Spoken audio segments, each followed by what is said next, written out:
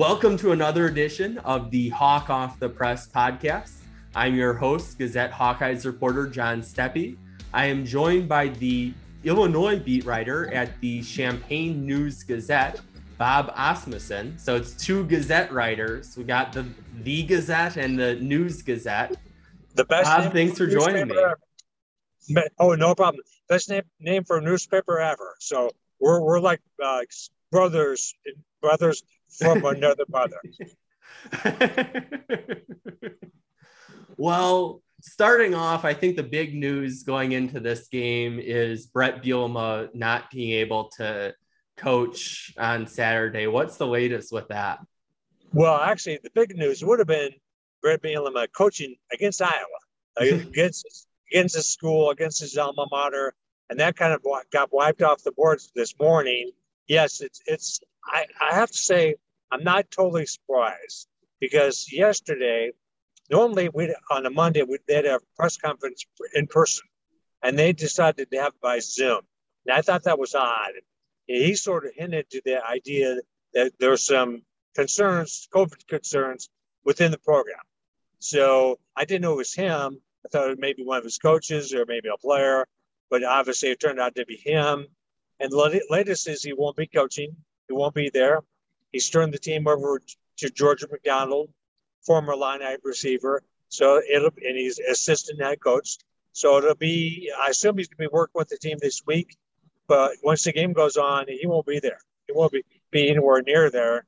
It'll have his fingerprint on it, but not his personality of the game. Wow, that's a big loss there, because that would have been a great storyline there to have the two Hayden Fry descendants facing off in Iowa City. Right. It would have been a really cool deal. And now it can't happen again at the earliest until 23. So and I assume Coach Kirk Ferentz could still be there, might still be there, but might not still be there. So you're right. It definitely lost something for the fans, certainly the Illinois angle, because I was going to write a nice big story about Coach Bielema going back to where he played and coached and worked, and that's all by the boards now. I could write that, but it wouldn't make any sense because I couldn't do that. So it's definitely disappointing, but also it's reality of football in 2021. Look at all the programs that have been disrupted by COVID. Not just college teams, but NFL teams. So Aaron Rodgers got knocked out. So it's going on, but I guess I'm a little surprised because Illinois has done a great job, not a good job, a great job with COVID. They got out in front of it in terms of testing, in terms of protocols, and they were really one of the best programs in the country in terms of making sure they didn't miss advance. And the cancellation, football hasn't had a cancellation that was its fault. And that won't be, Illinois is going to play this week. They're just not going to have their coach there. Then that has to be quite the adjustment there. I'm assuming, though, you haven't had a chance really to talk to players because they conveniently made that announcement right after the day after you were actually talking to them. Right. Yeah, there's no response yet. Again, I think they'll be supportive. They like the other coaches. This is a pretty good staff right now. Everybody feels like they've done a good job putting everything together. And I think the players will listen. They're playing better the last couple of weeks. So I think they'll try. They're going to want to try to show their coach they care about him. So I think there'll be motivation from that standpoint. But I also think you do lose the idea of if he'd been there, they definitely would have wanted to prove to Iowa fans and the Iowa team that they were playing for their coach because it was from there. They know how important it was to him. So that part's lost, but I think again they'll be motivated to play well. There's a lot of things in their grasp now, and certainly proving to the coach they can play without him is one of those. And if I saw it correctly, another thing of that is if they win this game and next week, would they be bowl eligible? They would, and would be a huge deal for this team because a couple weeks ago, before the Penn State game, nobody gave them a chance to go anywhere postseason other than home early and start working out for next year. But yes, they've won some games they weren't expected to win. Going to Penn State, going to Minnesota. The lost game to Rutgers, which is close to being bowl eligible too, that game cost them lots. There's really 3 losses for Illinois. They can make the difference between going to the postseason and not. But if they win 2 more, they're going to a bowl, and that would be a huge deal for a lot of reasons. For someone who maybe hasn't seen, well, I think most people have probably seen the Penn State game with the 9 overtimes, but for someone who hasn't seen the Illini play this year, what should they expect to see from this team on Saturday at Kinnick?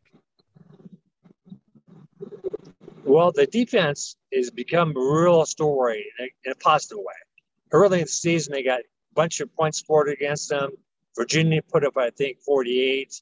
A lot of teams were just running through them. Illinois made some changes, and they're positive. And they are now being able to stop teams on the ground, in the air. They're playing great defense. The last game, they gave them 6 points to Minnesota. Should have shut them out. So they're just playing well. They've got a lot of young guys that are playing well. The coordinator who just got a huge raise, he's ready to go. Ryan Walters is coordinator. He's got all the staff with him. They're doing a good job. They're just playing more aggressively. They're playing smarter football. They're not making the mistakes they used to make.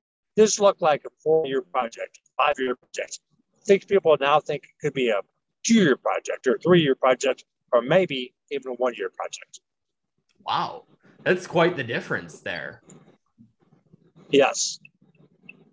So then with this defense, they held Minnesota to 6 points. And I think every Iowa fan who hears that is going to be a little shocked after the way that Minnesota just ran the ball through the first 3 quarters almost at will. So is rush defense kind of the especially strong part of this defensive unit? It has become that. It wasn't at all times. Early in the year, they were getting run through, they're getting passed over. But now, yes, it's been a big part, but they've also been able to put pressure on the quarterback without doing a lot of blitzing all the time. So they're just more efficient. They're making good plays. They're not getting beat deep much. So there's just a lot of good things going on for them. Again, it's guys that kind of got a chance, got in the field, and decided we're going to play better than we were early in the year.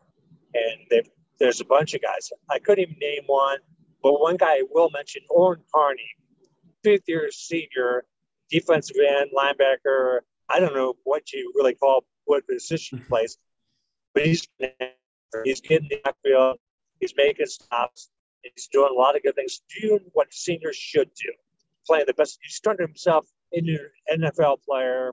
That's really important, but I think he's also led the team and been a really good player. But they got a lot of guys that are really helping.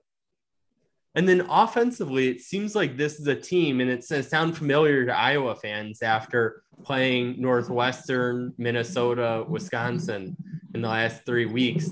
But they seem to be a team that likes to run the ball a lot. Oh, definitely. Chase Brown's having a really good year, transfer from Western Michigan. And the passing game is not very, very strong. So they've looked for something that works. I think Brett Bielema long-term wants to be able to run the ball, power football like they did at Wisconsin. And I think that's what they're trying to show now. It helps you a lot of ways. It helps the defense because the offense is on the field more, cuts time out of the game. So they're done a lot of good things. And I think Brandon Peters, last couple of weeks, has played better at quarterback, which has also helped the offense, help the running game, because they've shown an ability to complete some passes, maybe make the opposing defenses a little off kilter a little bit. And it seems like he's done it maybe not by throwing a ton, but with kind of a lot of low volume, high efficiency games. Right, exactly. That's what he's trying to do. Yeah, and people talked about him that way when he got here 2 years ago. They talked about him being more of a manager, and people hate that term. But I think the thought of him, it's not just he wasn't the instigator. He was a guy that could keep you moving the ball. And that's all you need. And he's finally playing like people thought he would the last couple of weeks. So I think he's definitely key Saturday because Iowa's defense is pretty good, and I think they'll be able to do some good work against Illinois' running game. So I think Brandon Peters will have to have a good game Saturday for Illinois and be in contention. Well, that'll be interesting too, because Iowa's secondary has been gaining more strength. Riley Moss, who was leading the FBS in interceptions, came back against Northwestern, still is kind of getting his feet under him. But that could be an interesting matchup there for Iowa's now stronger secondary. Well, a good test there for Brandon Peters. Definitely. No question about that. And then on special teams, how have the Illini been doing on that part of the field? Well, Blake Hayes, the punter, like Iowa's got a great punter. Illinois' got a great punter too. He's one of the finalists, semifinalists for the Ray Guy Award. I think the Iowa punter is as well. I think there's 5 guys in the Big Ten. Pretty good league for punting. But Blake Hayes has been a godsend from the second he got here from Australia. He's able to pin the ball deep. He gets a lot of good coverage because he kicks the ball so high at times. So Australian kicker, but he's really good. So I think he's a benefit for them. And James McCourt has been really consistently good on long kicks. He's won several games during his career, last-second field goals. I think the team has ultimate confidence in him. So I think they're in good shape. So if the game comes out of the special teams field position, Illinois will have a chance. Well, it could be a special teams fans dream on Saturday between that and then Iowa with Tory Taylor. So right. The punting is winning t-shirts have been really popular in Iowa City. It seems like that will be true on Saturday. I like it. Punting is winning. Why not? Do you have a game prediction yet? I haven't thought much about it. I would have told you Illinois had a chance because they're playing well. And Iowa was not very good against Northwestern. But I think not having Bielema makes me lean toward thinking Iowa was going to win. I think that his presence on the field, the locker room, all that's going to be very important for Illinois. I think the team will try really hard to prove they can win it without him. But I think it's going to be hard for them. I think I'd give Iowa about a 10-point advantage, maybe 30-20. Okay, I'm going with 21-13 for now, but okay. I may still change my mind 2 or 3 times between now and Saturday. I'll call you back. I may too. Well, thanks, Bob, for the time. I really appreciate it. John, anytime. I look forward to seeing you on Saturday at the press box. All right? Thank you. Switching gears a little bit on the podcast, you can now get text updates from Mike Loss and me. There are a couple ways to sign up. You can text the number 319-729-8160, and then you'll get a link to sign up. Or you can, if you want to go right to the link, you can go to joinsubtext.com/Hawkeyes. Again, that's joinsubtext.com/Hawkeyes. I got some great questions from some of the people who've already signed up for the text updates. Starting off with Reese. Reese asks if Spencer Petras is healthy.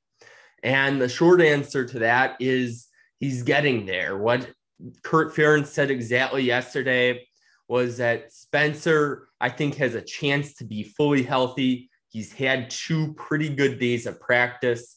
So we'll see how it looks here this week and go from there. So he's getting there. Now, the natural follow-up to that I asked was, well, if he is healthy, who's the starter? And Kirk said, quote, we haven't had that conversation. Now, there's probably a little bit of some trying to keep Illinois guessing in terms of what's going to happen. I'm not a betting person, but if I was, I would say probably Padilla, just based on the fact that he's still getting the first team reps. I think they're really kind of easing Spencer in, and he's right now taking second team reps, he's saying. So we'll see, though. Time will tell on that one. Then getting into more questions, Matt asks, Minnesota had success with their toss sweep. Will they try to get Goodson outside the box and get him some space to run? Well, that's definitely a good idea. I think that would help. I don't think we're going to get exact game plan details ahead of time for probably some obvious reasons in terms of not tipping their hand too much. But I think it would work. The one question always is when we're talking about mid-season adjustments is it isn't like they're going to throw away the playbook. And, well, this isn't quite throwing away, but they aren't going to make dramatic changes to what they're doing from week to week. Usually is, I think Spencer was saying I think it was right after the bye week, well, we're not going to add new plays or anything during the bye week. So maybe we see it a little more. I wouldn't expect to all of a sudden see Iowa to be a running team that loves the toss sweep by any means, but it's an interesting idea, that's for sure. And then got another question, this one from Liz. This one gave me a little bit of a chuckle here. Will we freeze our butts off? Well, I'll put my meteorology hat on, and I'm not a very sophisticated meteorologist. I just open up the weather app on my phone, and the high in Iowa City for Saturday is 52, and the low is 34. So I guess one benefit of having these 1 p.m. starts is you do get a little more daylight there. So maybe it won't be quite as cold leaving. It was a chilly walk for me going back to the parking structure, leaving the press box at like 10:15 or so. So again, you can sign up for these text updates, and I'll keep on putting questions out there for, or a call for questions out there for people to ask their podcast questions. Again, you can text the number 319-729-8160, or you can go to joinsubtext.com/Hawkeyes. Thanks for tuning in to another edition of the Hawk Off the Press podcast. I'll be back with Mike after the game Saturday for an edition of After the Final Score. Until then, we will talk Hawks later.